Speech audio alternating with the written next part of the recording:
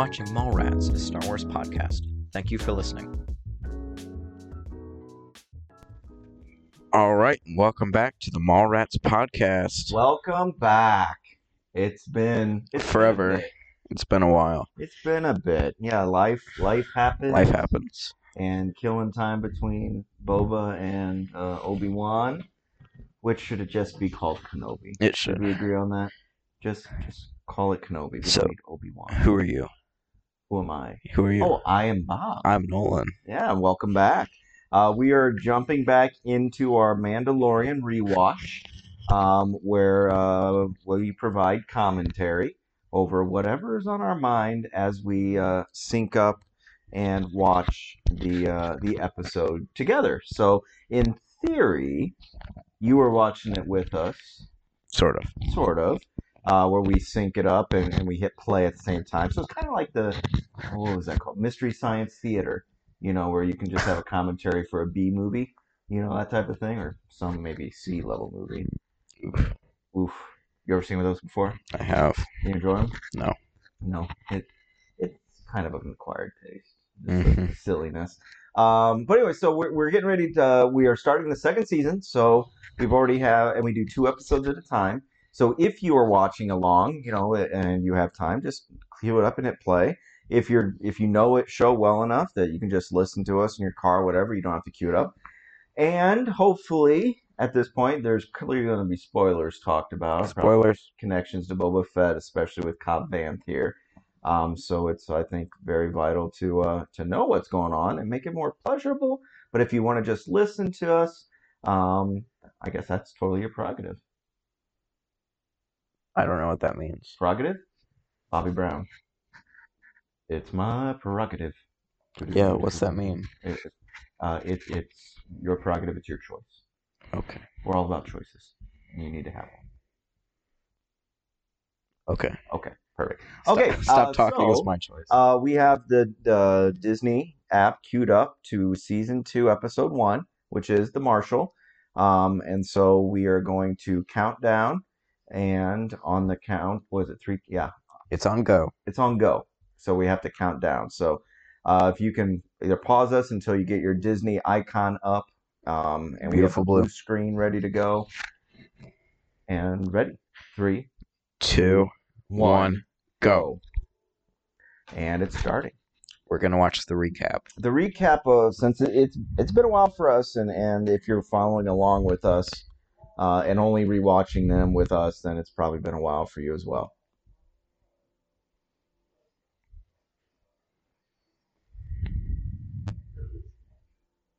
Okay, now, if I remember right, you're doing, what sort of checklists are you keeping track of? Oh, right. You have like your little bingo sheet type thing I do have a bingo sheet. Can you remind us what the things were you were looking up? I have gunshot dings on his armor. So he has to get hit. Specifically, gunshots. Okay. Dank Ferrix. And This Is the Way. This is the way. Of which is at 13. And we can't recount them from the... No. Yeah. But what do you mean recount? In the recaps, we can't count them. Oh, no. That's cheating.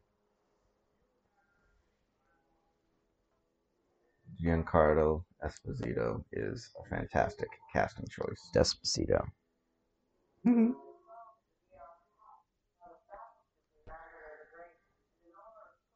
Do you remember watching this the first time? No. Not really. I remember rewatching it. This premiered on October 30th, 2020. So about a year coming up on 2 years, so a year and a half ago. I just distinctly remember not knowing what to expect, but after it, I just remember being blown away. That I think at the point, this was my favorite episode. Mm-hmm. Now, there were a few that still is passed, but this is definitely a top flight episode for me. Yeah, we're going to be rewatching the best episode and the worst episode. All in one rewatch. I totally forgot what's coming up next. Now, to be fair, it does set up stuff. This one is so good, you really can't keep escalating greatness, especially when it's your premiere. you gotta take your foot off the gas a little bit. I don't think they should have taken an entire episode to take the foot off the gas. Just because it was such a high of the first one. Because all they did was just introduce a character to get their way to a planet to continue the series. Which there was important stuff. Yeah. Coming out of the darkness. Love it. Something about his walk, man. Not Walkman. Walkman. This isn't the 80s. No. But he's just got a swagger and that cape helps. But I really enjoyed, because yes, they're in the volume, but you can tell when, there's certain things that are static sets that they actually built, and that just look so much more real than if it was all just green screened. Like the prequel trilogy was. Those pretty much everything was green screened. But here, it looks authentic. C-3PO. Yeah, it looked like a little protocol graffiti. I think normal people would probably not feel so comfortable just strutting down this dark street.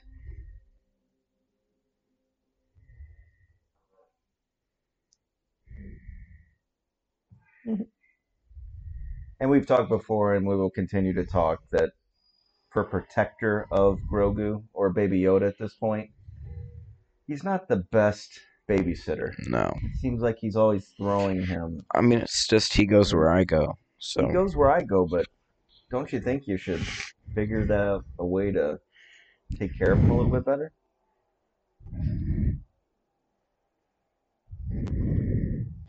Now this is cool because this is the first time we've seen Gamorreans truly fight with some sort of speed and not be just crazy large, like the pork bellied that they are in Jabba's world. Jabba's world.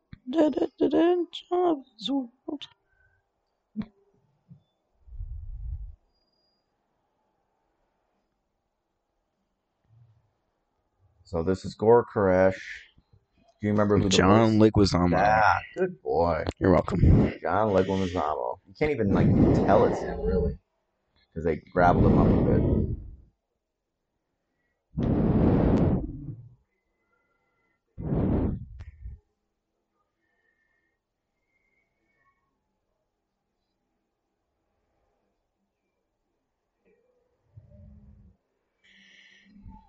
This guy moves kind of like a puppet. The Gor Koresh? Mm-hmm. Just like in the Star Wars Cantina in A New Hope. It looks kind of wacky. You just see a lot of new species for the first time. And whoever their creative people are, to have a very, looks like liberal freedom to create, and not just keep recycling the same handfuls over and over.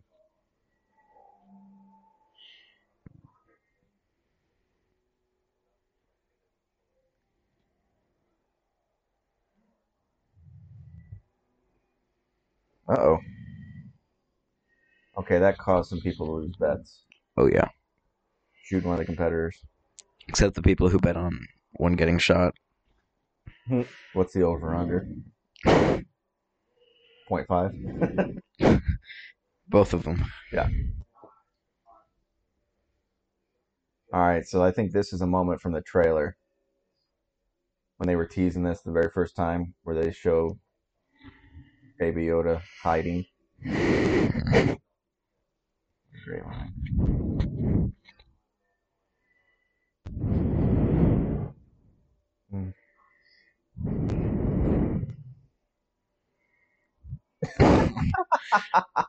He knows what's up. Awesome. And remember, they have to be gunshot dings. Oh, because there would be a lot of dings. That would have crushed that guy's hand twice.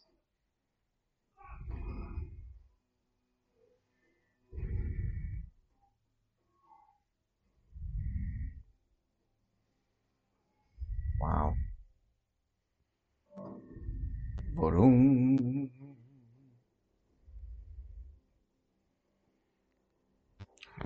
sound design in this episode alone is great. Mm-hmm.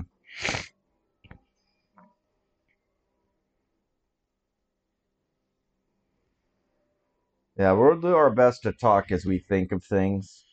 We got to get back. We got to get back into our routine. This is just like watching it for the first time. You know, Because you want to keep watching you it. want to just keep watching. We just get stuck, and that's why I think if somebody's driving, listening to us, and we're not talking, Yeah, might as well turn it off.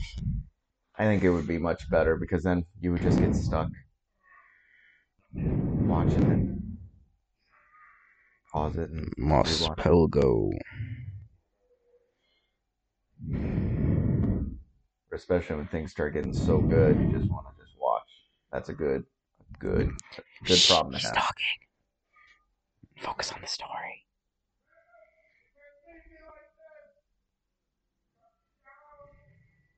Now, John Leguizamo and Jon Favreau are friends. Can you remember what movie they starred in? Chef.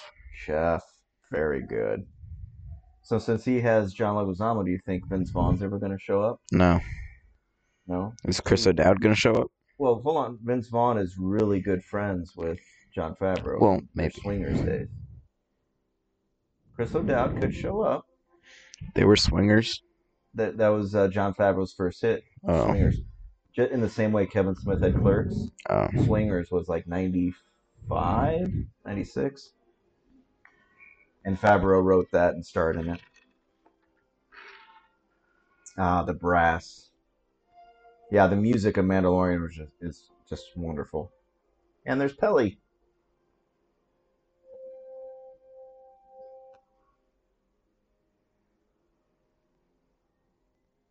Kind of forget about the Razor Crest flying around with Boba Fett and the Slave One. We kind of got used to that ship.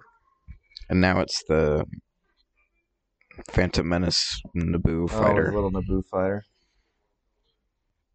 Which, there's something interesting. When we see Cop Vanth driving his little speeder, It looks like he has one of those pod racing or Naboo type things on it. So when he mentions it in the Boba Fett, hey, is that a Naboo starfighter? He knows what he's talking about.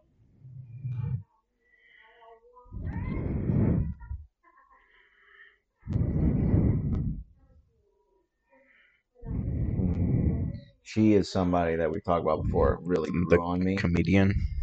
What's that? Comedian. Yeah, Amy Sedaris. She's pretty funny, a good character. But it was such a unique character to add to this universe that and there's always been comedy in the movies. That's the droids in the first movie. Han and Chewie, their little back and forth sometimes to provide the comic relief. Witty banter. But she definitely did grow on me over the course of her episodes.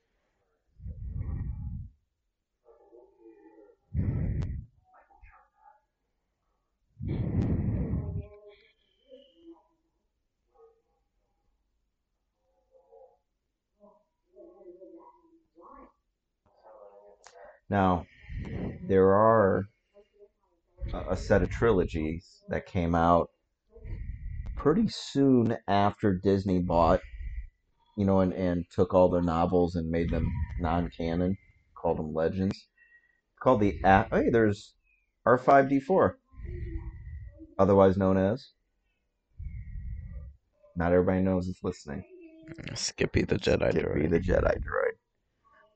But it was called the Aftermath trilogy, which is setting up Force Awakens. So they came out either right before it or around the time Force Awakens did. And Cobb Vanth was a character in there. And it talked about Freetown and I read those when they came out. And then when we watched this, I did not make the connection that I've known Cobb Vanth before. Maybe those novels didn't stick too well with me.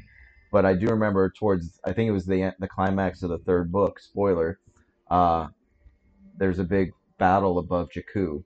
And so those big ships that crash into Jakku, it kind of sets up that for Rey and everybody else on Jakku.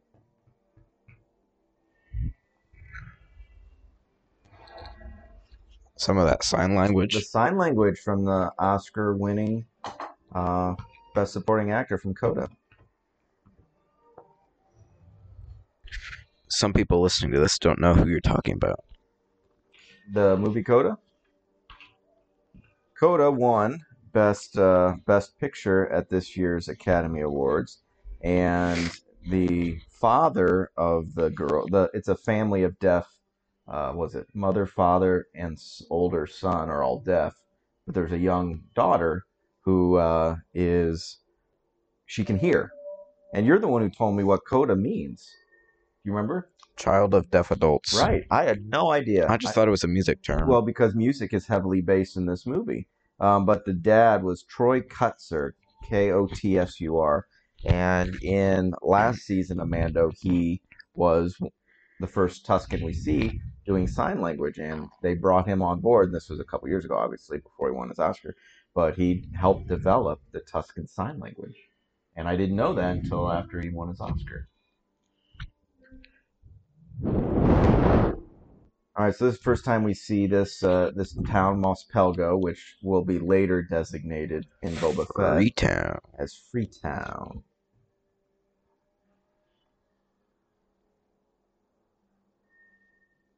Literally, though, I mean, the Western is here. He just came riding in on his horse.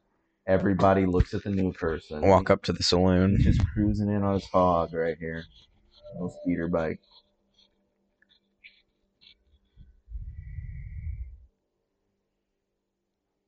Oh, the Weequay bartender. He got a name in the Boba Fett, but I can't remember his name.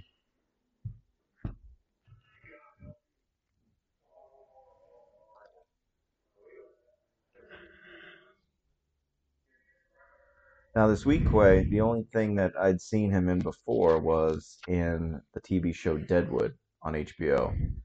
He was with Timothy Olyphant. The Timothy Olyphant is also, he's the sheriff in that. And so seeing these two guys together, knowing that they were from that, was pretty awesome. All right, what were your first thoughts about seeing this guy walk in? Cool. Yeah, he's wearing Boba's stuff. It doesn't fit very well, though. No, look how thin he is. And Timothy Olyphant is in great shape, but it looks like he's putting on kid armor. Mm-hmm. Spotchka. I should have kept a tally for how many Spotchka references. There you go. Now, we don't know who Cobb Vanth is, and this is clearly Boba's stuff, but we know Star Wars well enough to know that that's not Boba's voice. This isn't going to be Boba Fett. Because we don't know Timothy Olyphant. I didn't know until he took his helmet off, and then I instantly think Deadwood or Justified. And here was the first reveal. I'm like, Timothy Olyphant.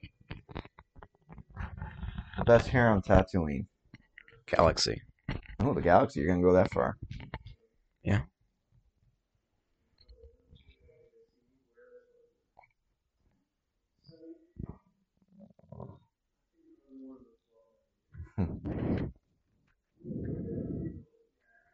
Yeah, he's a good cameo for the season.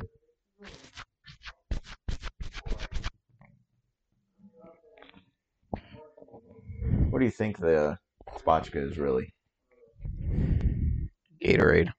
Oh, do you think they have to do any? It's probably just color dye. You think they have to do anything special to make it extra bluish? Probably just color on water. On water. Or like blue milk is just blue with, it's just milk with blue colored dye. Yeah. Oh, 2 alphas. Mando's gonna throw down just for the armor, just for the honor of everything. Shows you where his head is, where his beliefs are.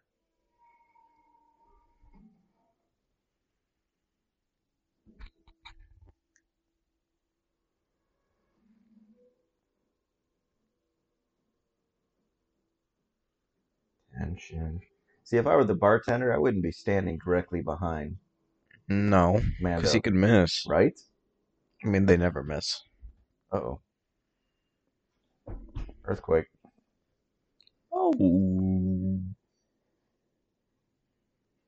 Love this. Just a minute. What a good look. Pause this because I need to go check something. Put a pin in it. I just remember being blown away by the episode. You got to see Tuskens. You're going to see Dewbacks. You saw Banthas. And then this, I don't know what it looks like a dust storm coming in just off the horizon. But the ground's definitely shaking. Okay, Bantha, close up. Closest up you've ever seen. Kind of an awkward close up. It was. Got real snotty there. Yeah. And still, we don't know what's coming. A stampede? And then we hear it. You hear the sound of what Obi-Wan Kenobi makes to scare off the Tuskens to save Luke the very first time. And you're like, oh my god, it's a crate dragon, which we've never seen. And look how close he comes. Looks kind of small now. He just fits nicely in that street. Does he have any idea where he's at? Because he could easily have taken up either side. Maybe like echolocation. You know what? I bet you're exactly right. Or smell. Awesome. Just like Jaws. Big mouthful of sand. Yeah. Well, it's got to be processing through the sand somewhere. Maybe that's what the pearl is for. Pearl. Yeah. To crush up sand. There you go. Something. I don't know. So that was awesome. I remember being very excited at that moment because the only other crate dragon we ever saw, that little bony skeleton, was the bony skeleton, which is very tiny, but still pretty scary big. You know, we could say it's an adolescent. Sure. The first time we see 3PO waving down the Jawa transport before he gets captured.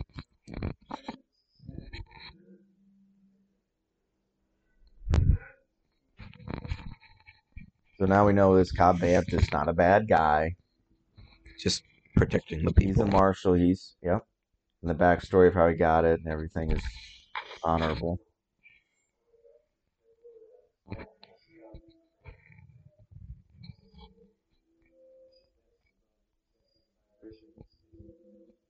Echolocation. Mm-hmm.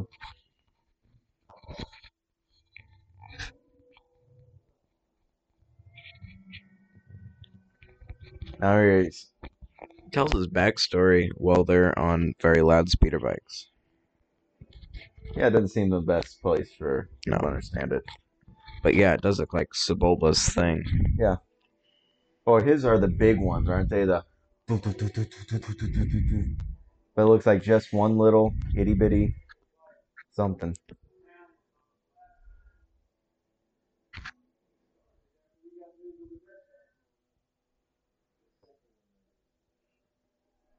Flashback. Now this is where the book talks about the mining guilds and the stuff that happens. So was Cobb Vanth mentioned in the book before this came out? Yeah, he was in those books, and the books were 2014, 15, around that time. So they stole him. Well, they used a pre-existing character, but yeah. And that's why a lot of fans were happy when they actually referred to it as Freetown later, because that was from the book, I guess. But Crate Dragons we never really saw, except for maybe graphic novels of Tuskens. There was a Jedi who was Tusken. There was a story there, and then they would have to go and get a pearl from kill a crate dragon in order to be a man or whatever. That was their rite of passage. But it never, ever looked anything as monstrous and awesome as this one does. Camtono. Almost too big in a way, you know?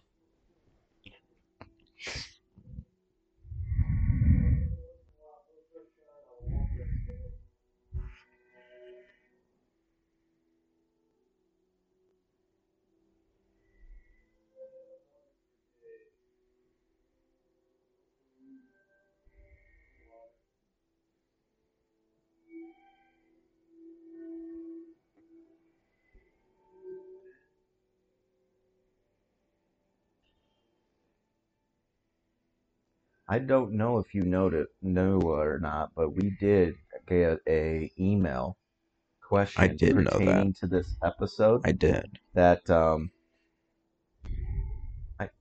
should we talk about it during? I think. But No, kind of wait till the end. We'll do it at the end. Ooh, we can do that while it's wrapping up. Or like a mid-segment. Yeah. We'll do that. Since this person was very nice to send one in a couple weeks ago, but we just hadn't recorded since then. So inside of a sand crawler is always cool because you don't see that too much, but when you do, it's a nice throwback to when we see R2 and 3PO reunite, and Cobb has been saved, and he sees the Boba Fett gear, and then we're instantly thinking, what happened to? How did they get Boba Fett's gear? So we have to wait until the Boba Fett show, and they hit it right at the beginning.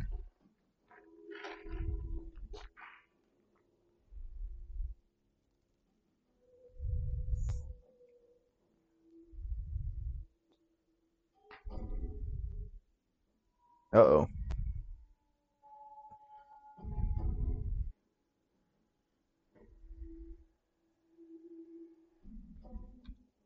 Nice. Little head tilt to the bartender. Get out of here. And goodbye. Boy, it's not even a fair fight. Oh. Nope, it has to be on Mando. Okay. But he doesn't have much. He does not have much protection. Look at that. No, pretty much his he gets shot anywhere. He would not. He's all like, "This armor protects our town." Oh, I love it. He does the Boba Fett strut. He's gonna have the Boba Fett head tilt, and then bend over. Oh yes. Such an unflattering, if you think about it, just bending over at the waist. Bend over and shoot. Yep. Now that's the classic Iron Man shot from the very first Iron Man, where he shoots his little whistlers and he walks away for the hero thing. Boba does that, in at the end of the season. And now he has another rocket. Where do you find those rockets? You don't. Are they made specifically for jetpacks? Of course, they'd have to be, right? Because Mando has one. Unless there's some little like mortar or something. Okay, now this is really interesting. The further you get into this series, but also knowing what we do with Boba Fett, this is the very first time that on screen that Tuskens are truly given their moment in the sun, in a way. They're always in the sun. It's Tatooine. Because they're potential scavengers and potentially killing Luke, all the way to taking Anakin's mom and keeping her captive. Now, would she eventually have been indoctrinated into them? Were they going to kill her? Who knows? But we have these pets, dogs. What do we call them? Mastiffs? Whatever. Yeah. Of the Tuskens. But we finally get to see them, and this is just soak it in for those that have a history of wanting to know more about them.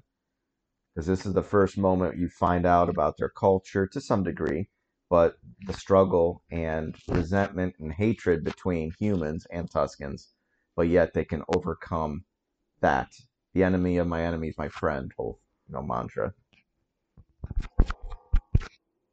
Thank goodness Mando's there to help with the sign language.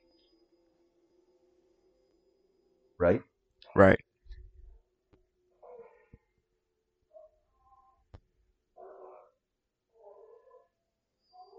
He's even got the guttural sounds.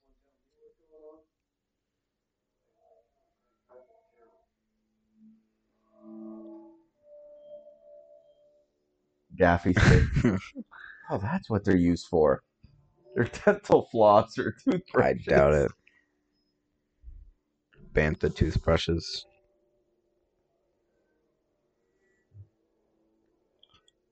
So a lot of the sign language and stuff here, the communication, you're going to see the disagreements of culture and rudeness, and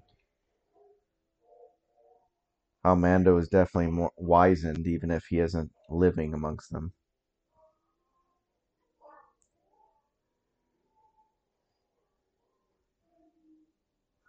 The Mastiff licking its lips for a baby. Kind of like how he does for the egg. Oh, the black melons.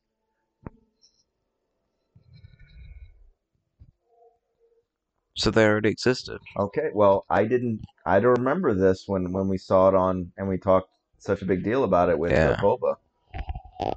Remember we came up with the idea that they plant them or harvest them when they need them?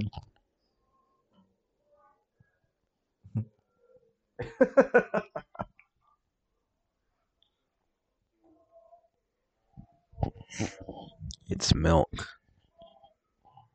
I think Cobb would be a little bit more schooled, but have you been killing each other and stuff, it'd be very challenging.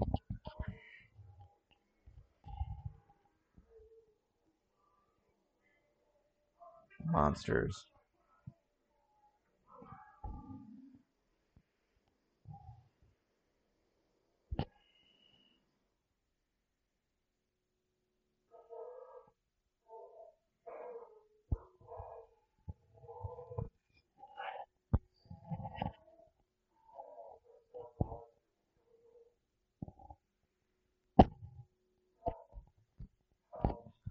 After this episode, I wonder how the coexisting of them go between the two cultures. Better off just stay away from each other. I think they just stay away. Well, we don't hear anything about it. Oh, notice the banthas are walking in a single line to hide their numbers, perhaps. Wouldn't they all overlap though? Or like there would be multiple different step trails? You could have a big old track, but maybe it's only 3 or 4. And then if they have enough of the hair to swish it around as it sweeps over it. Maybe. All right, now this is a sarlacc pit, an old abandoned sarlacc pit that's horizontal. Is it like it comes out of the side, or is that where like it burrowed in or something, and that's then it all of came out the top? Butt and everything would have been back in that hole. Oh, and so its head would have been there waiting for things to come by. Oh, it is. There he said. Sorry, I thought it was that. There is if you eat the sarlacc.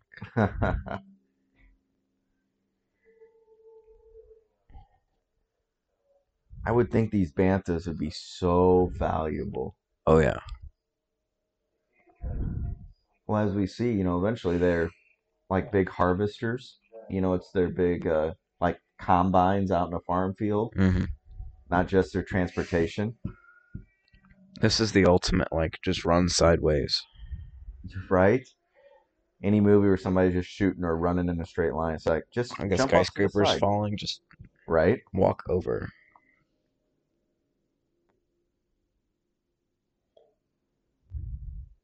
So to get the sheer size of this. Alright, so that ceiling is over 100 feet easily, probably. And it went past the bantha. Because what? The vibrations? The running? I think it just went after the guy. It doesn't like banthas anymore.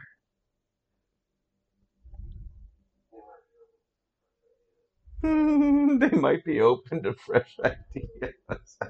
Oh. Lucky bantha.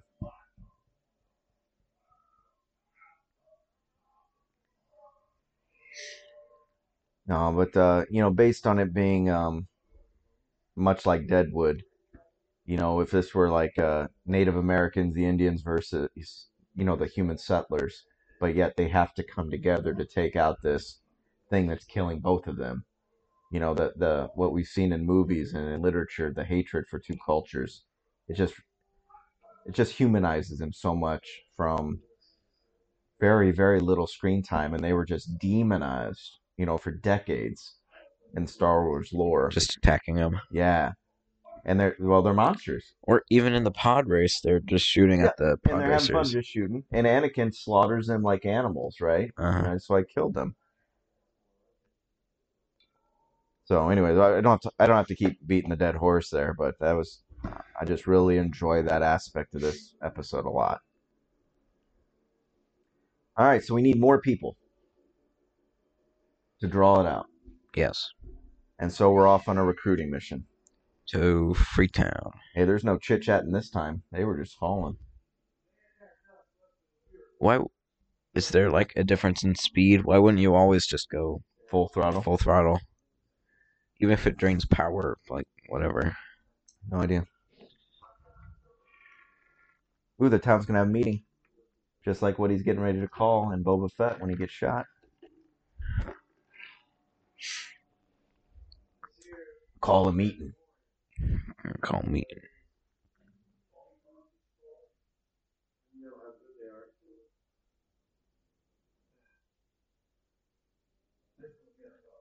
This one's got a problem.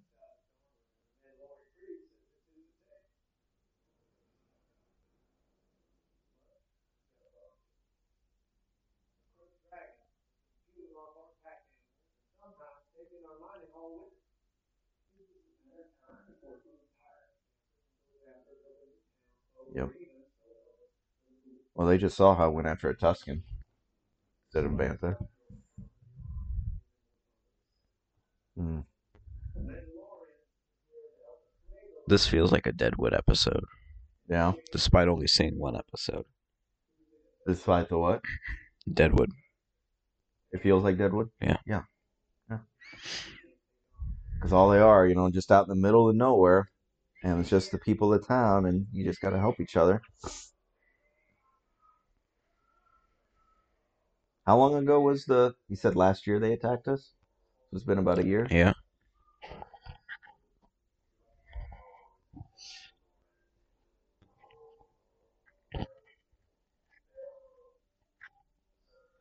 Well, they're very fortunate this appears to be maybe the only crate dragon.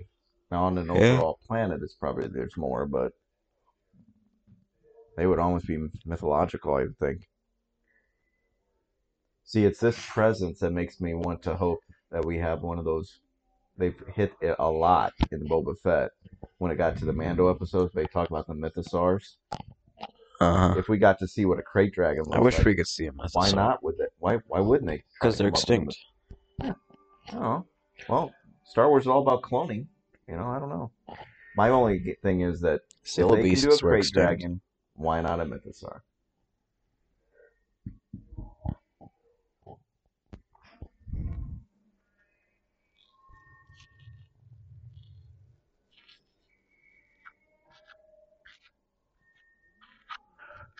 Ooh. Yeah, this would definitely be PTSD for some of these people. And can you imagine if some of these people, like, the kids die or something? Somebody's husband died or kid died.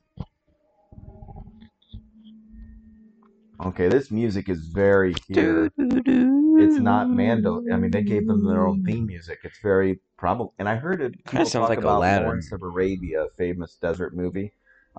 Very orchestration, beautiful. But yeah, this is definitely not Mando music, and I would wonder if we hear this if we go back to Boba Fett when the Tuskens are moving around. I think what's playing is the quote-unquote Tusken theme. I think it's beautiful. I want to hear it again. Oh, dropped one. I feel like that was an outtake that they worked into the show. It's just like, whoops. It's an accident.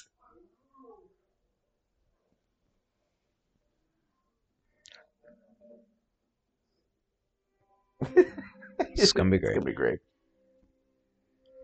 Single file. Yeah. Like how they just walk around the dunes, nice and slow.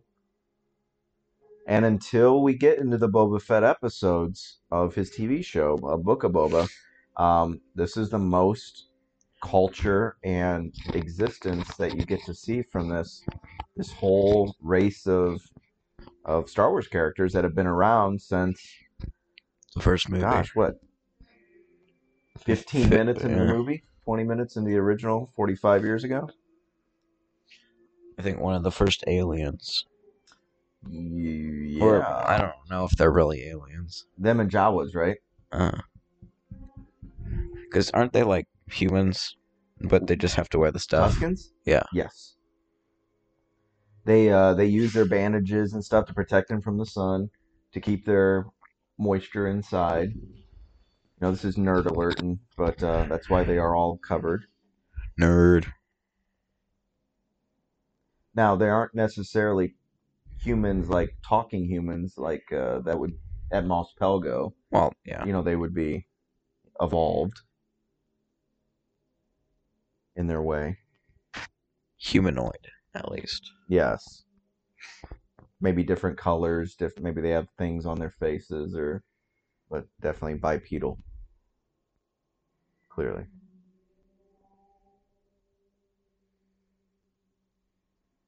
Wow. You can hear it breathing. Just like Smog. Yeah. In the Misty Mountain.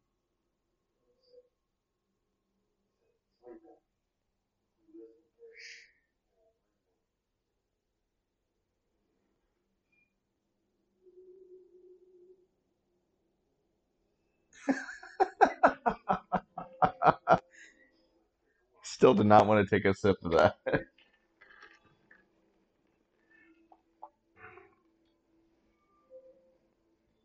Okay, now, when we see in the Boba Fett show, when the Marshal shows back, Cobb Vanth shows back, he has a young woman next to him, kind of a lackey. She gets a name in the whole defense of Mos Eisley because it's the Weequay and the girl, and she goes up with the gun to take out and start shooting at droidicas and other The things. mod? It's not a mod. There is one type of people, and I'm like, I don't remember. Yes, the lady who's like, it's all that's said. her right there. Yeah, that's her. And she has one line, and I'm like, that would. I remember watching it for the first time. Like, that would be great for the Screen Actors Guild to get your line in. For this one right here, to get a picture of. Careful, Marshall. And just careful, Marshall. But you got your line, your credit, maybe. Then you're in the show. So that, I think, is the character. Joe, I guess. Not a vital role, but. Detonator. All right, so what do they got about, 5, 6 harpoons? They must have saw Game of Thrones when they tried to take out one of Daenerys' dragons. They had a big, massive crossbow like that.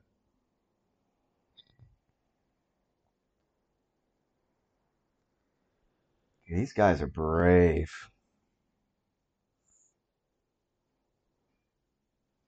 Come on, do the classic, yell.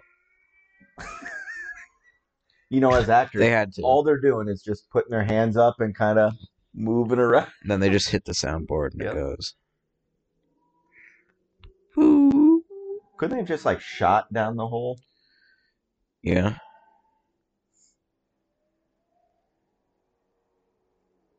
That thing wakes up quick. Yeah. Now, as awesome as this is not very original. A giant worm or monster coming out of the sand. Oh. The old sandworms of Dune, or... They switched into full screen. You're right, Nolan. They got rid of the margins on the top and bottom. Okay, so the top, what was that, 16:9 ratio or something like that forever? Something like that. And then all of a sudden, for this attack, it's gone full screen. So it's definitely 4K. They know what they're doing. It's just beautiful. But the whole sand monster, sand worm isn't new. But the crate dragon aspect is pretty clever. Let go. They're not very bright. Ferric.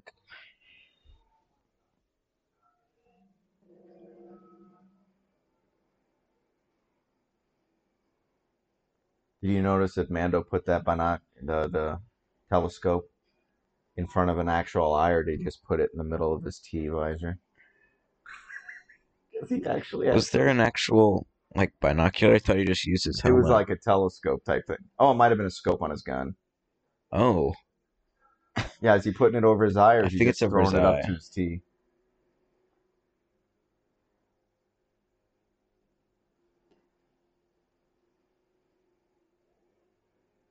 Yeah, so they're just harpooning a big whale. It's not original, but it's still cool. No, it's... How else are this primitive culture gonna, do it? They don't have these machines or anything, and it's... Wow. Wow. So cool.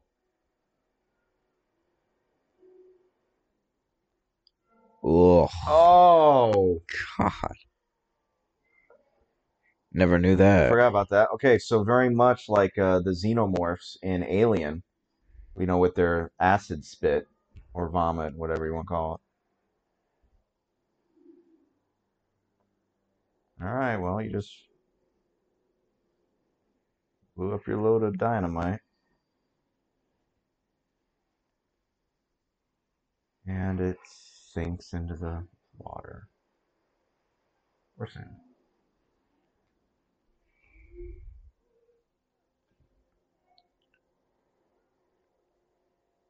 Well, at least they're not ripping off Jaws where they throw Yeah. some compressed air canister into its teeth and then shoot it with a gun. And it blows up. I'd like to see that, though. No. All right, so it must have gone really deep, right? No. How did it get up into the mountain? Unbelievable. Ugh. So is that just like puke? Yeah. Well, so dragons spit fire, right? This one just, You. what do you call it? Not volcanic, but acid. All right, here we go. 2 jetpacks. Not sure what you'll be able to do other than distracted. So Cobb Vanth has gotten some practice. Training. Yeah. Go for the eye. How close they are to it.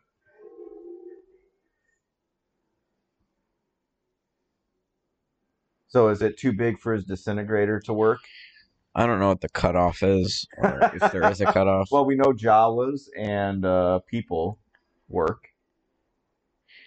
Is it like a mass thing? I don't know.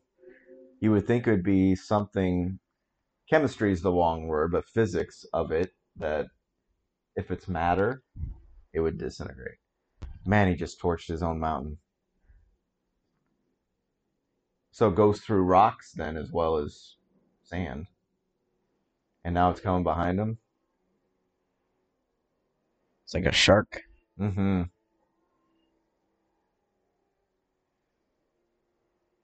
I just still am blown away by it, but that first time watching this, I think my mouth was hanging open. Like, I can't, this is just too, it was such a big scale thing for the TV show, right?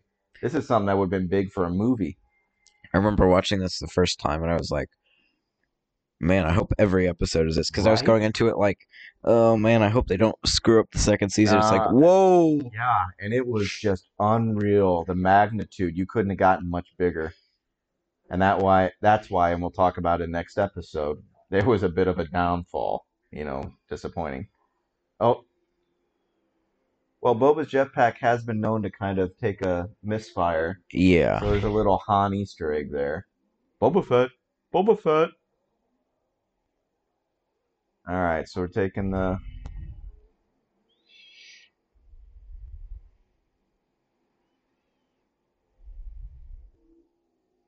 Oh, yeah. All right, so he took the Bantha and... God, I couldn't imagine being in there. The horrors that he had to have seen. All for what? Armor. That is it. He doesn't owe these people anything. I mean, he probably would have still stayed and helped like he did with the Spotchka farmers.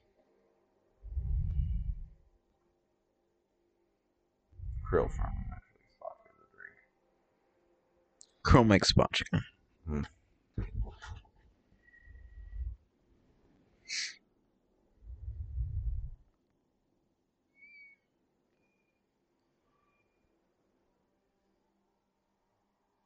Okay, so he uses electricity to get out. Cool. Yeah. Wow, look at that shot. It's like the seismic charge with the Sarlacc. Now, if you are just listening to us, you really should go back and just watch the episode. If not the episode, just the Krayt Dragon stuff. Because it is on such a big scale. There's no way for us to even describe it, how awesomely large it was. Watch it fade back to widescreen. The celebration, pumping their fists over their head. Do we see any free people, humans and Tuskens high-fiving? Or are they just awkward extras? Yeah. Cobb Vanth's hair just blowing in the wind. Yeah. That skeleton is not even Toast. remotely close to what we saw in the bleached bones next to C-3PO in A New Hope. So now they're just harvesting, just like, the Native Americans with buffalo or deer, every piece that can be used is going to be used. And when they don't have, stores around, they make do with everything. So he gets his big hunk of meat. So I guess they do have to eat. Well, we never see them. Well, no, like Mando or like anybody Mando, in yeah. Star Wars, because it's never a concern. You're right. But they always mention it, like with in the Crow Farmer episode, they give him a plate of food and he eats it in front of the kids for some reason. Are you like, have we ever seen people? But now he has meat. Like, does he regularly go to like Kroger? Yes, I think Kroger would be the Space Kroger. Space Kroger. Look at the size of that pearl. Well, just like clams and pearl, taking grains of sand over time. And so that right there was an Easter egg back to any of the previous canon, but turned into legend, stories of the taking out crate dragons. Beautiful into the sunset, and then Jon Favreau has given us one other big Easter egg. Awesome. Twin sunsets, and Boba Fett. He doesn't have his eyebrows yet. And mind you, this is still 2 months away from the finale. When we find out that there's going to be a Boba Fett show. And that was great. What a fantastic episode. Still gorgeous. Cobb Vanth, Timothy Oliphant was wonderful. Favorite part? Krayt Dragon? Krayt Dragon, obviously. Krayt Dragon. Again, some of the beautiful artwork, very much, the production stills. A lot of them feel like the old Ralph McQuarrie type stuff, used to help George sell his idea to studios, or attempt to get people to see his vision of what's in his head. And so he hired Ralph McQuarrie, an older artist, and he put his visuals on. And a lot of the characters turned out to ultimately be what he drew from his imagination. Okay, so now we're just going to, this is just playing out. We're going to just pause it, stop, and we're going to get queued up for the second episode. So if you want to keep we're going to stall for that's you. Fine. But we're getting ours queued up for chapter 10. But while we're doing that, if you want to keep listening to your music, if you're watching along, that's fine. But we do have a question and answer that was sent in a couple weeks ago. But we haven't recorded a Mando rewatch since then, so we saved it until now. So we're going to put a kind of a intermission type Q&A, one question, and then we'll jump into the second and last episode of this podcast. So, Nolan. Okay. This is from Sarah, who said that they just started rewatching season 2 of The Mandalorian. This time, there are a few things that bug me about the plan to kill the Krayt Dragon. First, why wasn't the original plan to have it eat an explosive-laden bantha? Their plan of luring it out and pulling it onto a bed of explosives is way more complicated and endangers more people. Seems unnecessarily foolish. Are we supposed to believe that no one had ever had the idea before? The Tuskens had observed the dragon for thousands of years, knew how to lure it out, and knew that its belly was the weak spot to attack, but they never thought to blow it up from the inside. Seems obvious, and a little bugged that Mando had to be swallowed. Made for a more exciting scene, but I guess you could argue that it was attacking from above, so jetpacking away wasn't possible. And he had to keep the bantha from running. Still felt a little forced. I agree. It did seem a little bit forced, but I think the original plan wasn't bantha related, seeing as they saw that it didn't eat the bantha anymore, so they thought it was just attracted to like the people. So they might as well just taunt it with all the people and then blow up the belly from the outside. Because I think if you go in, you're kind of going to die. And like they are going to die unless you're the Mandalorian. But it just seems like a sacrifice, but they can't really do that because it wouldn't go for the bantha. No. Like, I don't even know why it went for the bantha with the explosives. Besides Mando standing next to it. Yeah, maybe he was going mostly for Mando. I would say think about it. It seemed like the Tuscans were the ones to come up with the plan, right? They were the ones with the diorama on the ground or the model, and we got to think that they're.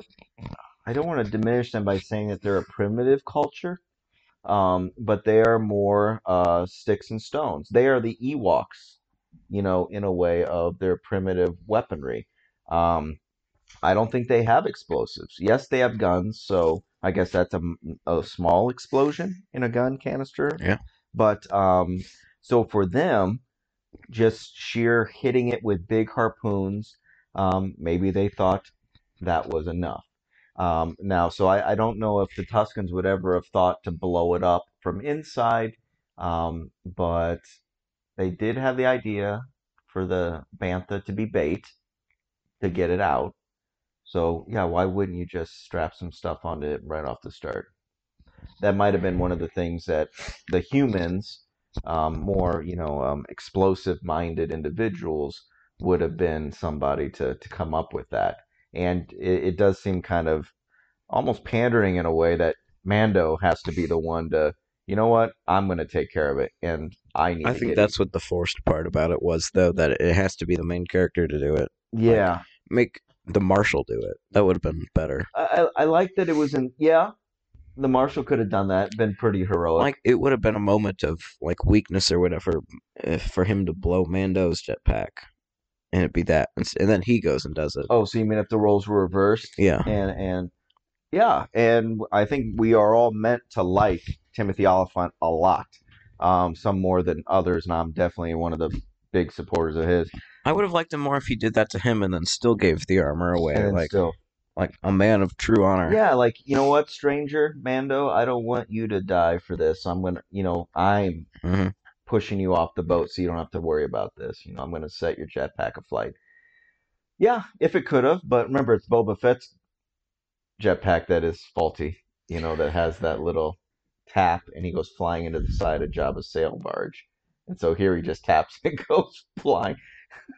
Maybe Mando knows the magic spot to touch.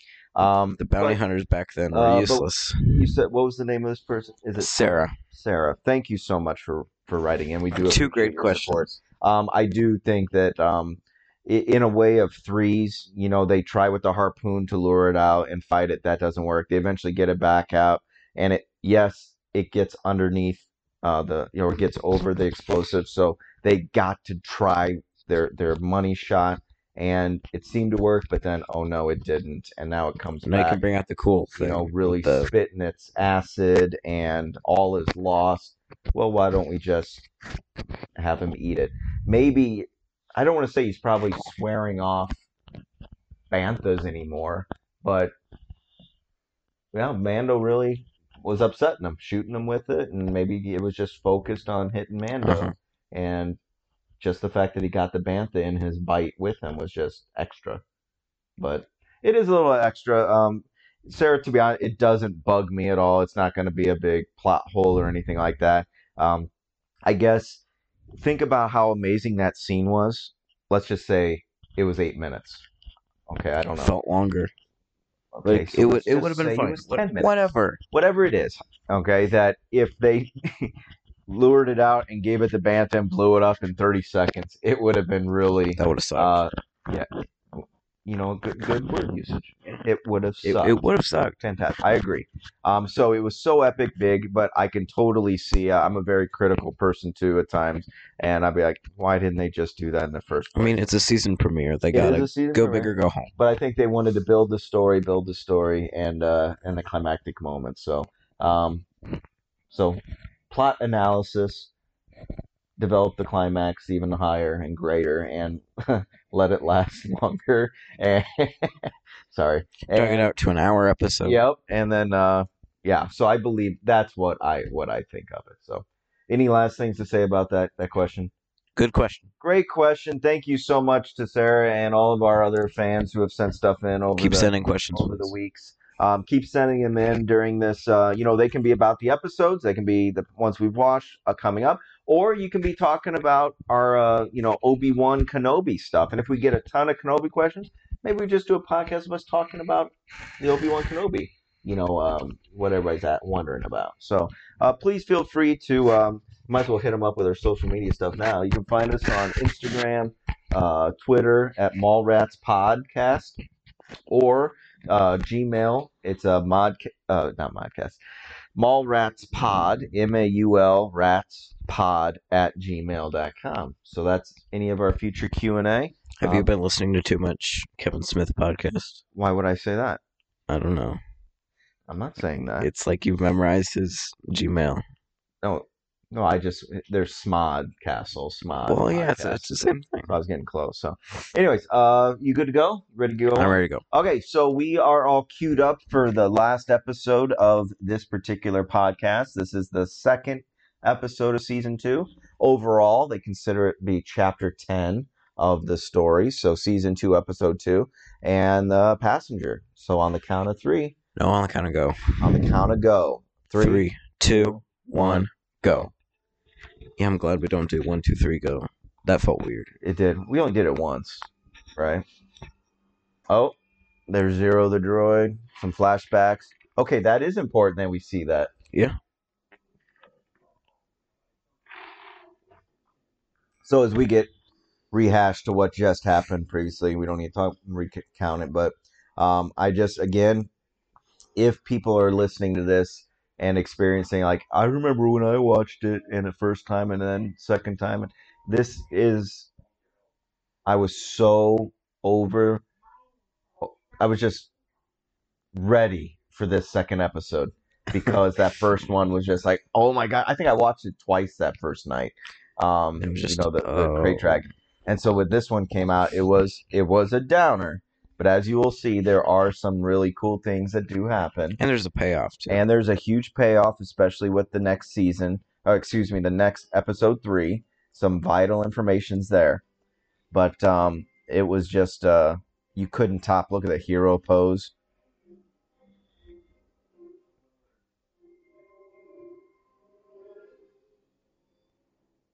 A little bit of a drift there. A little bit.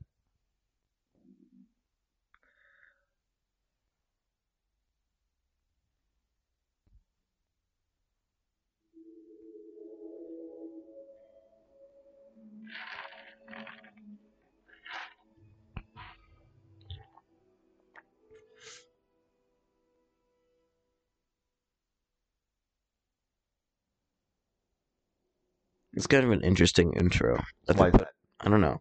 They just put it on just for this show, and then they put on everything else. You mean all that laser? Yeah, just put like the Lucasfilm thing, and then go into the show. Yeah, they want to put their stamp on it. All right, so he's clearly still on Tatooine. We have the twin sons, so it picks up immediately where it left off. Okay, this is not looking good. So he clearly got his Boba Fett gear.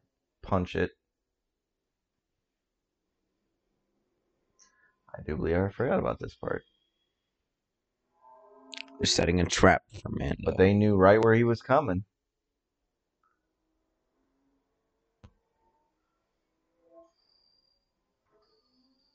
How not dead? How not dead? Full speed motorcycles, sudden stop, you'd be dead. Oh, especially there's a ding. 2. There's 2. Keep counting. I'll help you. Boom. Shot the little guy. And his leg.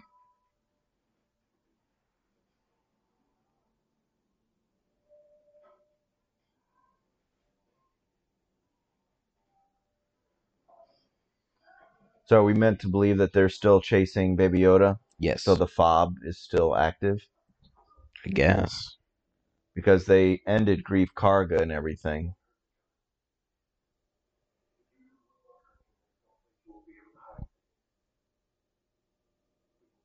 Those look like one of the scavengers that Rey has to deal with on Jakku. Like Kyoto or something. The guy on the robotic yeah. four leg thing that picks up BB-8. Uh-huh. Uh-huh. Uh-huh. It looks just like that, from what I remember. I love it. Just like magnetic disconnection. That'd be awesome. So easy. Look how tiny but yet powerful.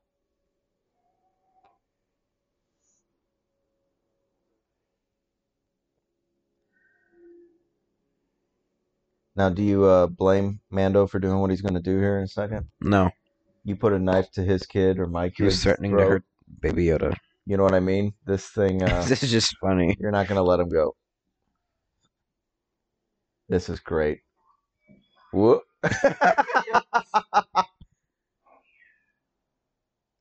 And see his head?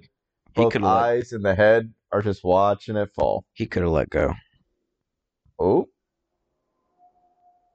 Literal shrug. That was awesome. Dark side Baby Yoda. Mm-hmm. They both look. He's like, what? Oh, well. Fantastic intro. See? Okay, for bagging on this episode as much as we have. Yes, the beginning part. That was a fantastic opening. Before the title. The Passenger. My gosh, it looks like he's doing CrossFit. Where's the gym? He really had that much stuff bundled on his. No. He just had the meat and the armor. Yeah, it doesn't look. Well, maybe he did bring the meat.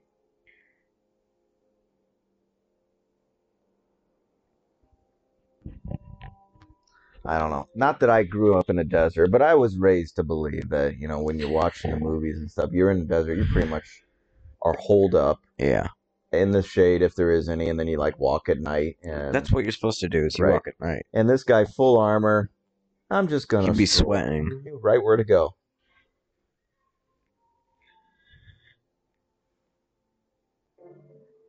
Right into the cantina. No. And he didn't say anything? Oh. Maybe need a water? Hey, Pelly. Oh, the bug guy. Okay, Dr. Mandible. Now, I read that this was directed by Peyton Reed, who was the director of Ant-Man and Ant-Man and the Wasp. So for the Marvel movies, Ant-Man. And so is this a reference? He directed this episode, and so you have a giant ant here with Pelly.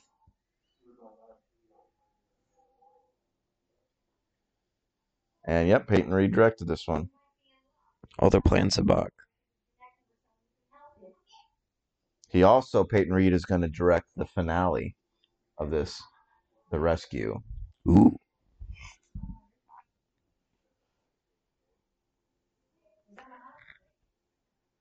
So I'm sorry, I wasn't seeing. Is this Sabak or is this just some other game? This is Sabak. Is this Sabak? Okay. Oh yeah, the cards. Idiots are right.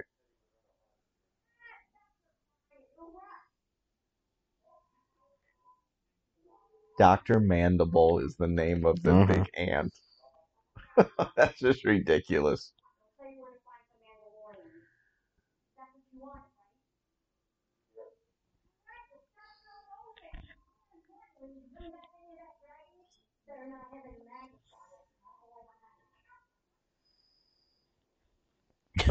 Boy, they're roasting it all at once.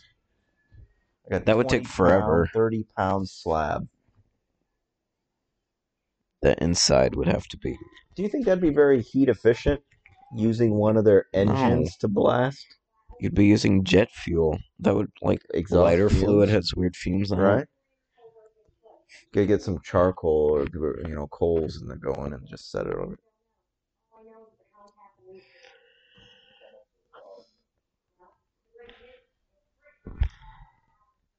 Alright, so we still check it out to find more Mandalorians.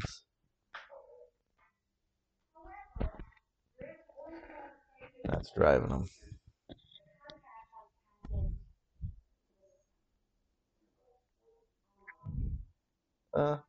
Yeah. Sublight.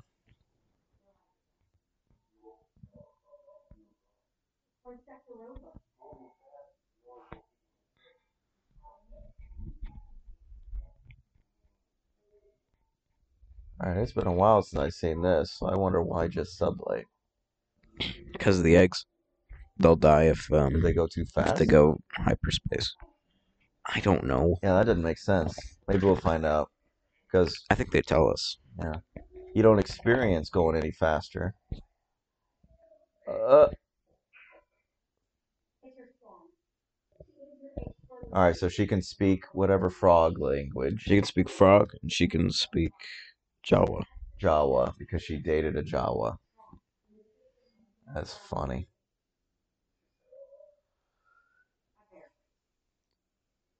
Alright, so affectionately, there's Frog Lady, who is clearly the passenger, which is titled for this episode.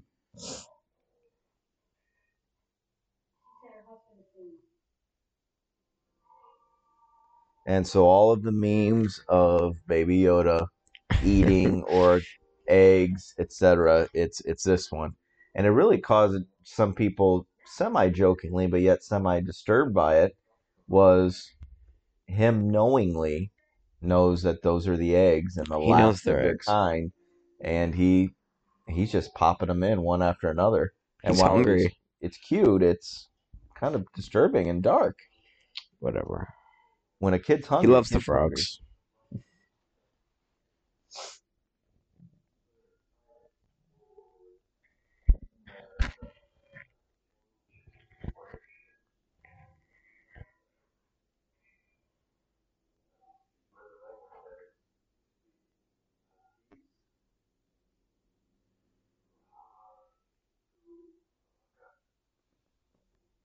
Mm.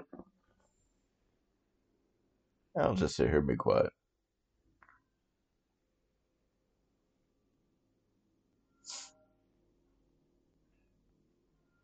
If those are the kind, she probably would have locked it up.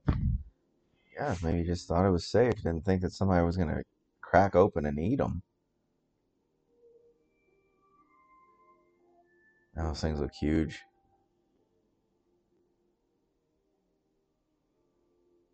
Mm. They do some great takes with that little guy.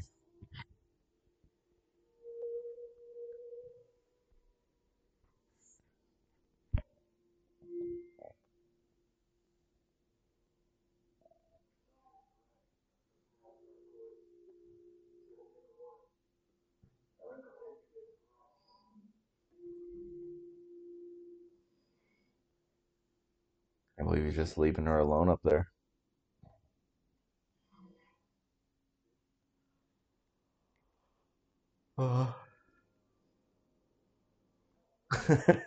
Oh.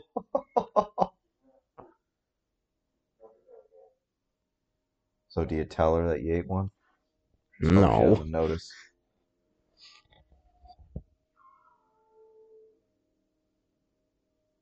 Oh. Better lock that door. Can't even like really stretch out, can he?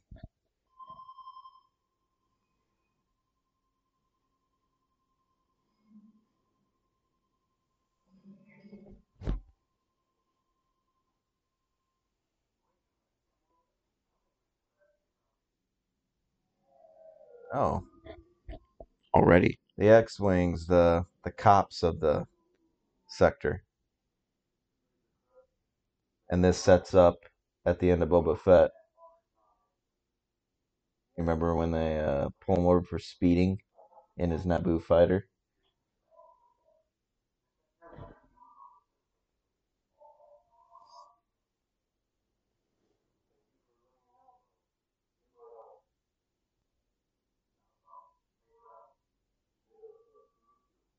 Hmm. And also with you. Just flying natural.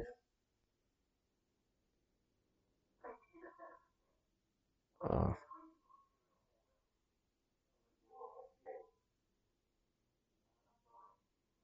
I'm still gonna need some.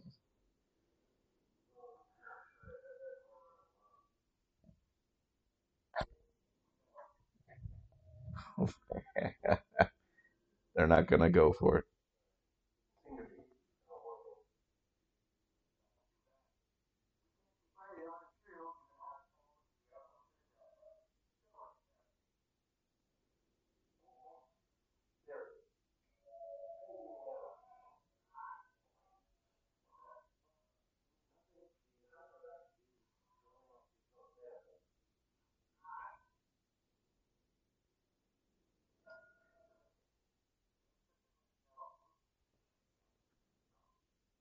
Love it. Tension.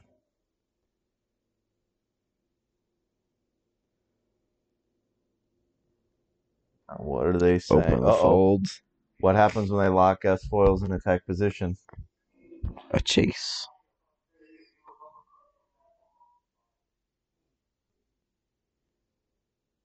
Oh, from the Prisoner episode. There's Dave Filoni. Bothan 5. There's Blue. I like how they there's like there's Alpha and there's Charlie and Foxtrot and stuff and Bravo. Their B is just Bothan. Bothan.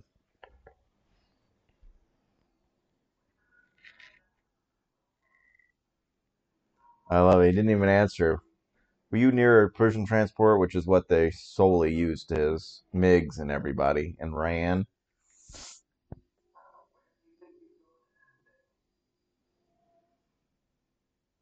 Whoa.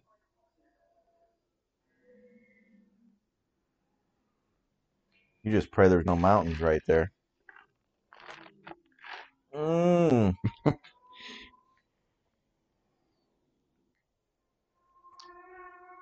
Wow. Reminds me of the snow planet in Interstellar. Mmm. The Matt Damon one? Mm-hmm. Oh, very much so. Look at that.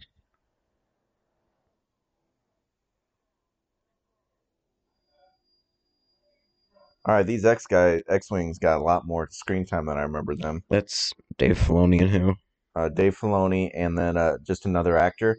But that's the one who talks to Cara Dune and tries recruiting her and stuff.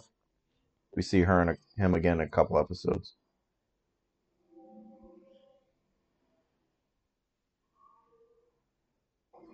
Wow.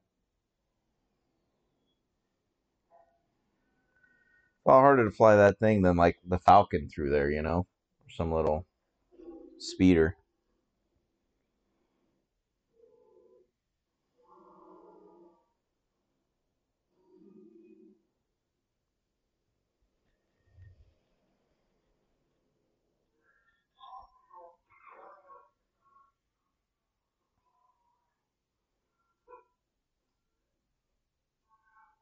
Gotta get back and check her eggs, because clearly they were not strapped down.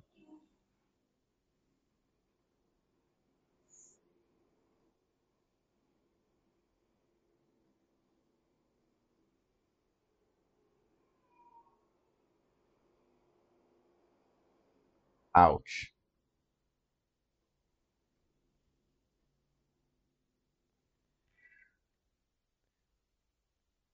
Now this is kind of a nerd alert, but that big cavern looks a lot like the Rebels episode where Zeb and the Imperial agent, is his name Kolas?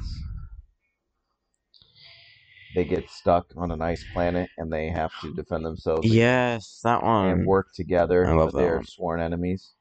Callus? Was that his name? Callus? Yes.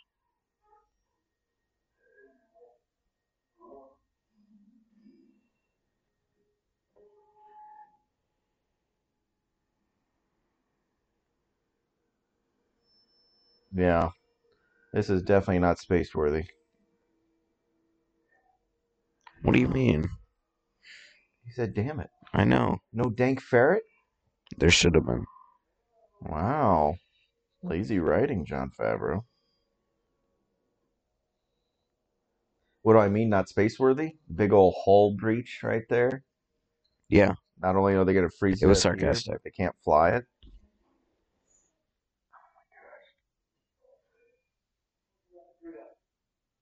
So take the one in his hand. Oh. Oh.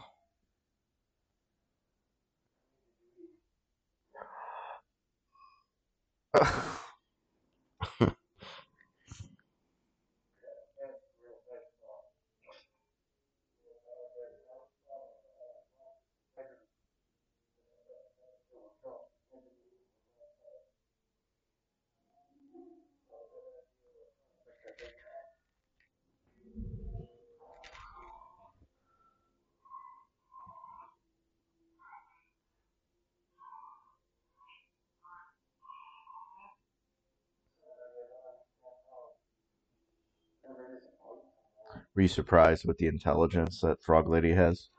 That Yeah. shows. We just thought she was just some little passenger stowaway type person. She has some sort of abilities. Oh.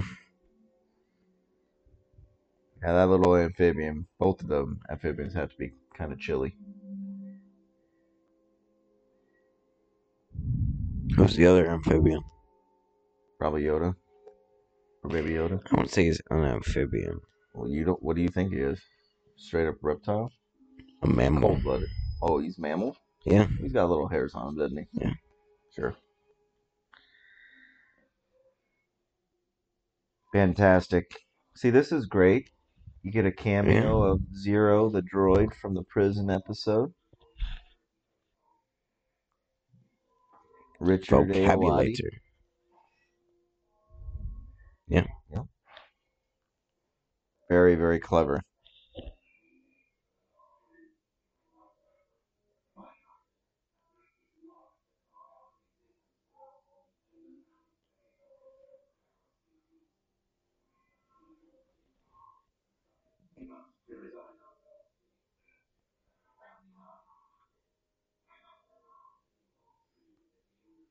Nice.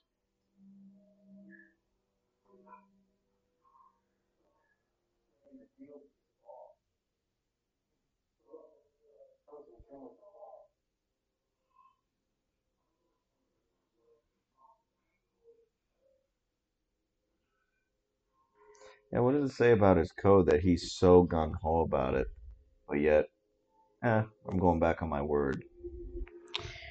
I think it depends.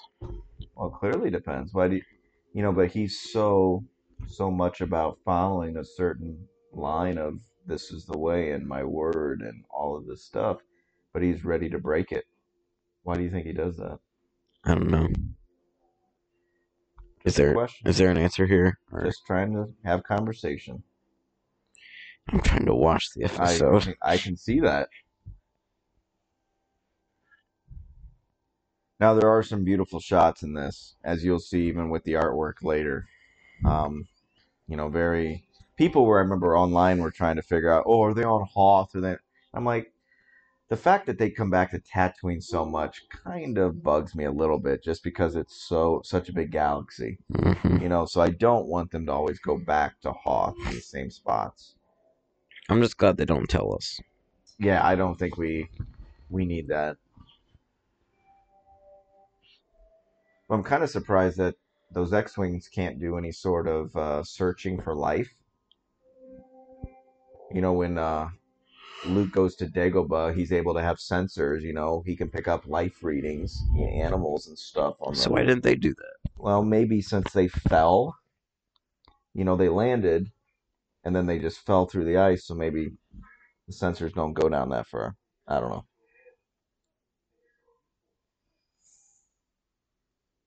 There's only so much you can weld, dude.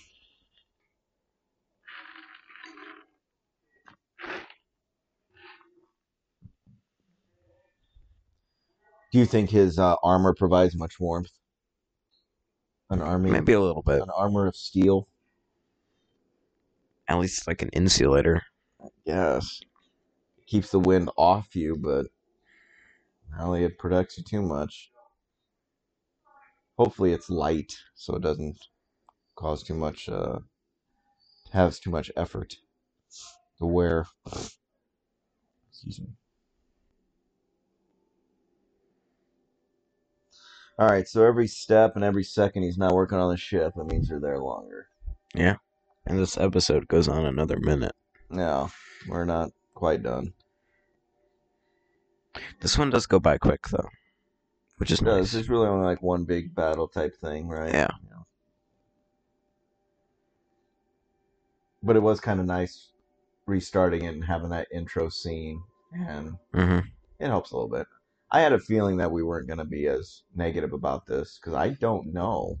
I'm sure we've watched it at least once since it premiered. Yes. But definitely not more than that.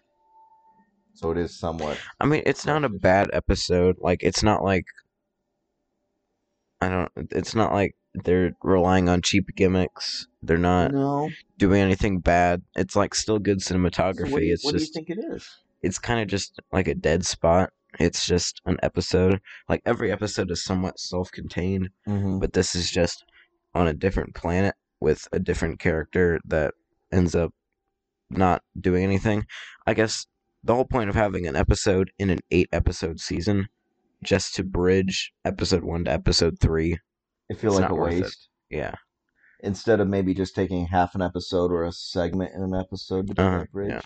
So you're more talking about it in the scope of an 8-episode thing. That's a big commitment to just get us to this planet. Like in Book of Boba Fett, the 5th episode, the end of it was a little bit of Boba Fett, and then the 6th episode was more Mandalorian, and then a little bit more of Boba Fett in a show that's entirely about him. Yeah. Or should be, at least. Should be. It should be. Well, but if it's the Book of Boba, they're like you talked about. No, I said it should be about Boba. Right, but in a book, as you did in one of the Q&As back then, in a book, every chapter doesn't have to be about that main character. It could be about some other... Well, I know, but when 2 of the episodes are just a little bit of backstory to get you pumped up for season 3. And I completely agree with what you're saying. But since those episodes were so magic, I'm not going to complain. No, they were very good episodes. But I like what you had to say here with the... just in the scope of 1/8 of the season being this, that really the only point is we just have to get the information once we get her to that planet. It's just a lot to waste, a lot of time being wasted. So here we have anybody who's ever seen Alien. Yeah, no. Clearly, the face huggers. Like, we have some face huggers here. Don't look down into the pot. And even the Rick and Morty episode. Promortius. Yeah.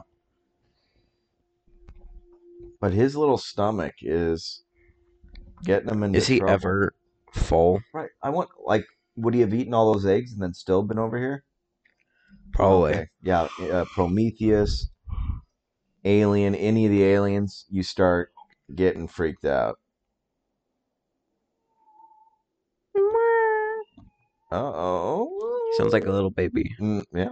That's what is almost so adorable about him. Now, this, I believe, was some conceptual art for Ralph McQuarrie, like we were talking about a little bit ago. Original artwork for, I want to say, on Dagobah.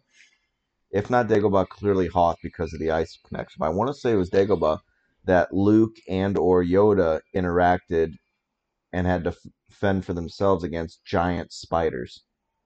And they look just like these. Well, this big spider reminds me of in the later seasons of Rebels, where they're on that home base planet with those big underground spiders. They were almost like force. They were like 4 sides, and they had like those. Like they looked sort of like that. Yeah, they were force sensitive though to some way, right? Because they would have to put up. There were certain fence posts that they would put up that would keep them at bay. Mm-hmm. But yeah, these things are big. It's like like Shelob from The Hobbit or from the Lord of the Rings books. As they're trying to get up to Mordor and the tower. But yeah, these things are very fast and very big. Man, that thing's massive. Wow. So again, I'm sorry to connect it.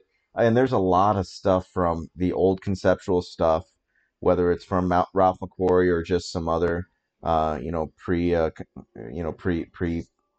planning stages of different movies. And it's nice that they finally get to see the light of day, Like how the Wookiee was supposed to be Zeb. Yes, Ralph McQuarrie, one of his first caricatures of Chewbacca was a large, purplish looking, some green, just very not Chewbacca at all. And they took that 100% same design, and in Star Wars Rebels, one of the main supporting characters, the big beefy guy was Zeb. Was it Zeb Aurelios? Or is that something? I think that's what she called him, Hera. But yeah, so we get just this fighting little pests. Clearly, you're gonna get overrun. You got to get out of there. Uh oh. Awesome. That'll warm up your. Oh, I think I didn't like that either. That The she's hopping. yeah, like more. She's more civilized than a frog, like an actual So frog. then, when she's in danger, she reverts back to just being a frog. And that didn't sit with you. Inconsistent. No. You think that she'd have a quicker way to move around? Yeah.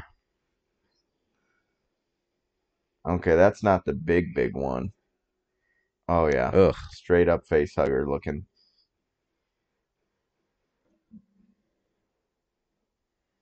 Ugh. Yeah, very gross. If anybody is scared of spiders, they are Even just very, like a ton of them. very grossed out. Oh my gosh. And you know who you have to blame. Baby Yoda. You know it. You can't stay mad at him.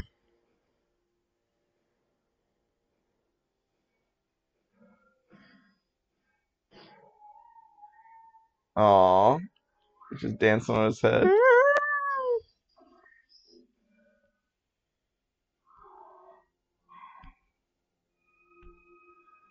Yeah, the flamethrower or dropping a little bomb or something down that crack would be pretty good. She kind of Oh, looks like like that? Kermit. Wow, that's a pretty cool shot. All right, now what you gonna do?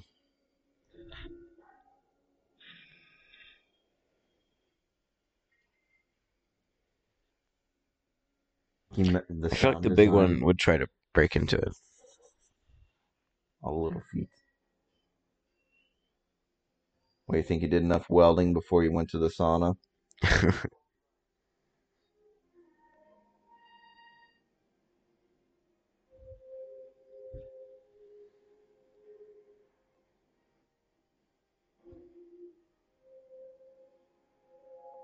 You just got to get up and get, what would you call that, sea level? Oh my gosh, the weight of that. Oof. Spiders aren't heavy, but That one that is. one is. Oh, oh, Space ready? no. Cockpit is breached. This thing's upset. You've been killing my kids. You've been eating my babies. Oh, it looks like a rat Oh. car. Oof. Like a naked mole rat.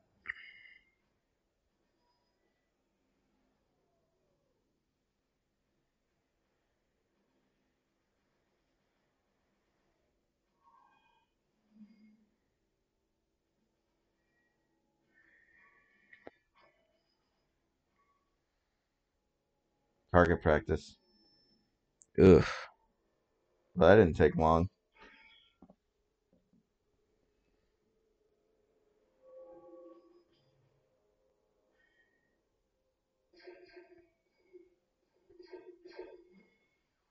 Hmm.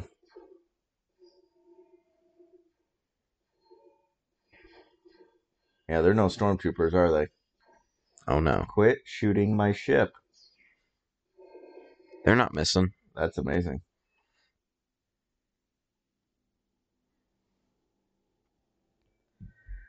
So, for the listeners who might not know who Dave Filoni is, can you give us a little bit of backstory about the gentleman?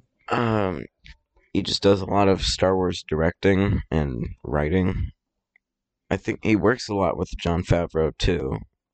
And I don't know what else you want from me. He's a director and a writer. He got his start with the Clone Wars animated show, and he was the showrunner and creator of all of that. Yeah, director. And then went into, helping out Rebels, and now he is the de facto head of, gosh, what was his title? He was just given a title of Lucasfilm or Disney Plus, their Star Wars TV lineups. He is, pretty, in essence, the showrunner of their whole stuff. So he is a legit fanboy that has just worked hard and has really risen to lead some of the best intellectual property that Star Wars has come out with. Mm-hmm. Oh, and the X-Wing that Dave Filoni's flying right there, the one that was on the right after they filmed this episode, okay, they took it and put it down in Galaxy's Edge in either Anaheim or at Disney World, whichever one. So there's an X-Wing on display people can go up to and get pictures with and stuff. And Dave Filoni touched it. Dave Filoni was inside that one for the close-ups and stuff.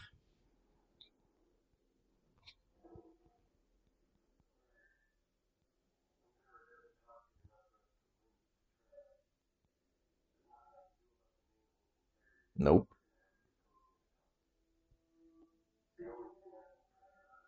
Isn't that what they were riding like that anyways? Uh-huh.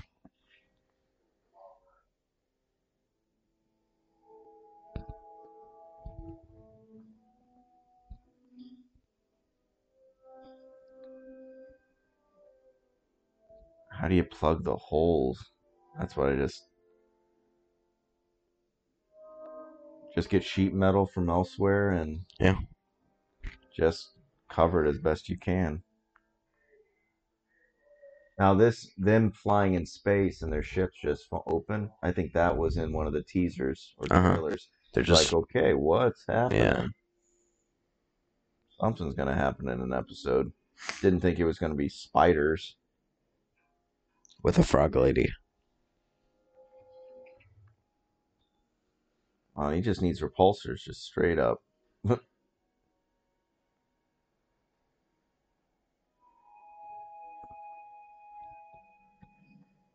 Oh, tip in there.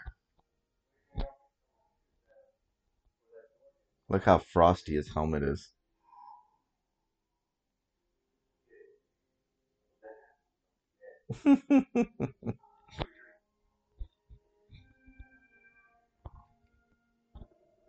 He kept his word. Oh.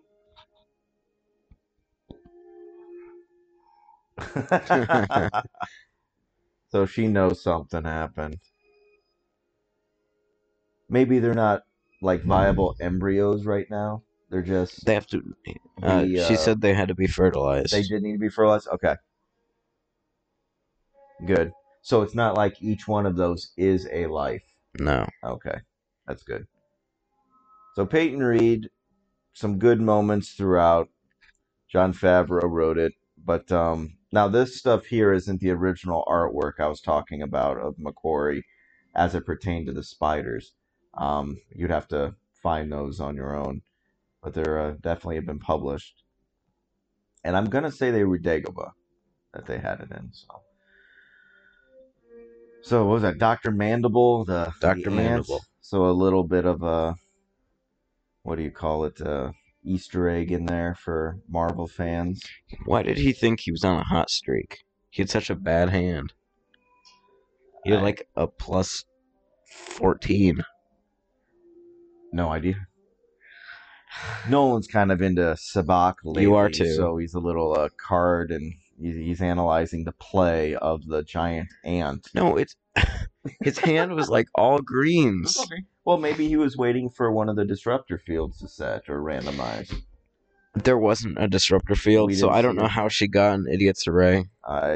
Hey, maybe she was stacking the deck like Lando. And if you don't know what we're talking about, card up her sleeve. Watch the Darth Bane Path of Destruction analysis. Yeah. Or just you can read the first few chapters of the Darth Bane book, and it goes into great detail. And we do talk a little bit about Darth Bane and his sabacc playing. Anyways, thank you guys. We were really kind of missing watching Mandalorian, but we were able to finally find some time, to get one in the can here. So thank you so much for listening. Again, you feel free to send us comments. You can check it out. All of our addresses, etc., can be found in the podcast write up. So Nolan, in talking about rewatching these, I remember you distinctly go, "Oh, we got to do the frog one then." And now you've been dreading it, but now does it still have such a sour taste? I would never want to watch it again Never. on purpose. I mean, Never watch it like again. for the third season, we'd watch the first season and the second season. I'd watch it then, but I'm not going to go. I would pick the Marshal. Mm-hmm. I would pick the Believer. I'd pick the Prison Break. I'd pick basically any episode over watching that one. And again, folks, it's just comparatively to the other excellent ones. This still had good moments. I'd rather have fun watching a good one than watching an okay one. Okay, I like that. No, okay.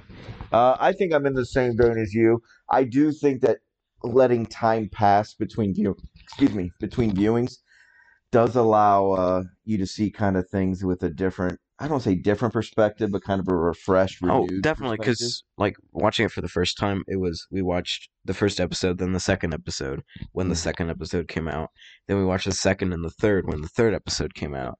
So you just watch it 2 weeks in a row and it just get like the same thing. Yeah, it can be repetitive and you're not being surprised. And one of the neat things is the anticipation. That's why Christmas is so wonderful as a kid. That's why, the Star Wars countdown for 2-3 years before the movies come out, and then the month before, and then you're just so excited, the anticipation. And then when you have it pay off, like the Crate Dragon, you want that every time. And it's just, you can't always get it. You can't always get what you want. But the episodes get better. They do. And this season is... 3's great, 4's great, I think 2 great. is the only misstep, but again, it's just comparatively. But I remember this whole season, especially the last half, really. I remember the last 2; those are the big ones. Very exciting. So yeah, we look forward to recording the next episodes 3 and 4 of season 2. Feel free to reach out. Any questions you have about anything Star Wars related. Doesn't have to be just what we're talking about. Or anticipating coming up, and we'll get back with you shortly. So I'm Nolan, and I'm Bob. That's Mallrats. That's Mallrats, baby.